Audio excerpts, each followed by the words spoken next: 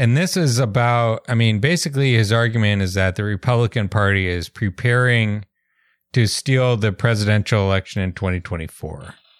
There's an apparatus of election theft currently underway. Basically, a combination of planned subversion and violence, right? And go ahead. As a preliminary thing, I want to note that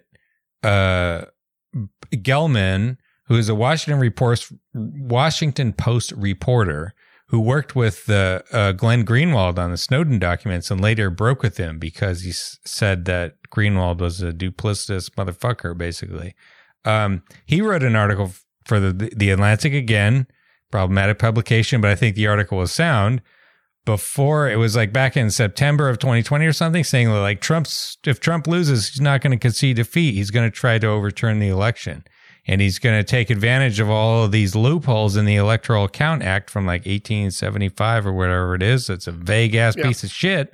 He was the Cassandra, right? Yeah. And a lot of people, including Greenwald and a lot of other, sort of anti-Trump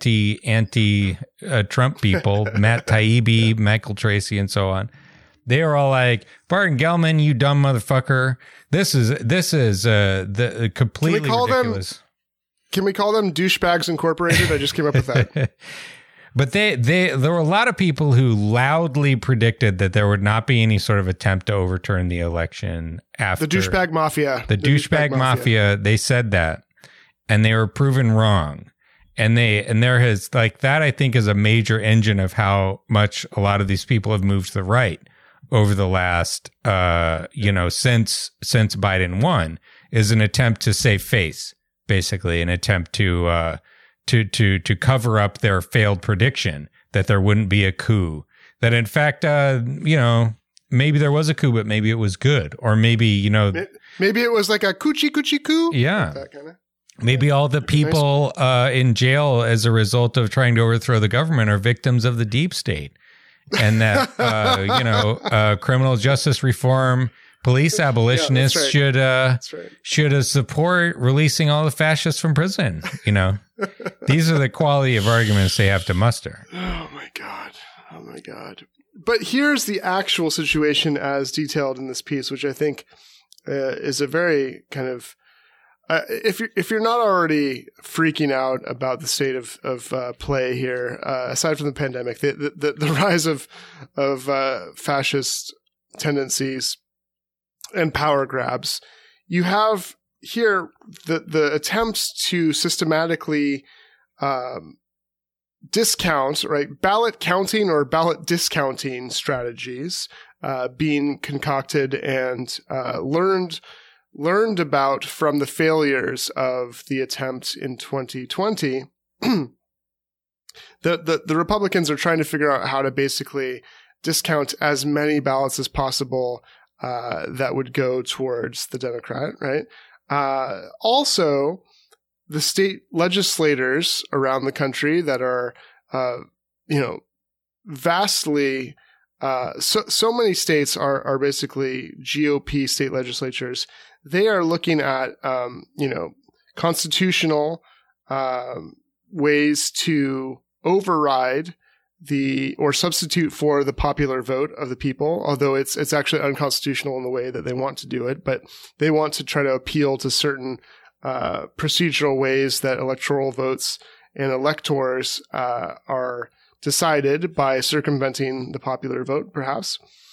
And then there's the kind of broader support for those efforts by people in positions of power or in positions of party leadership. The actual, Trump type voter or Trump type supporter is broadly being propagandized with fraud paranoia, fake news paranoia, stolen election paranoia, basically a broader epistemological project to undermine truth and facilitate conspiracy theories.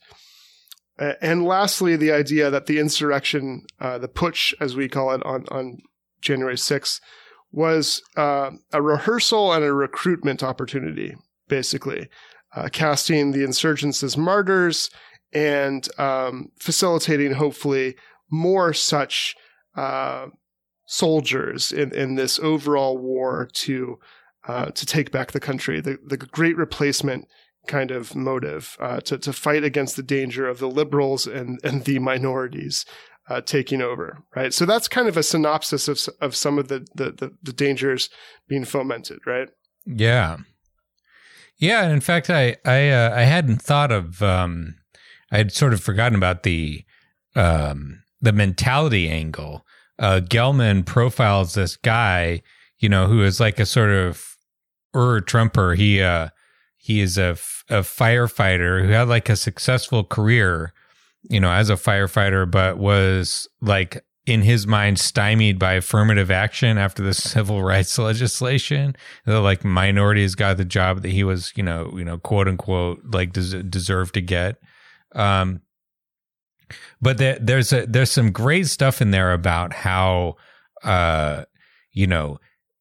this guy, along with the rest of the Republican base, has basically been trained himself to believe whatever is most politically convenient to believe, no matter how fucking ridiculous it is, no matter how much it contradicts itself.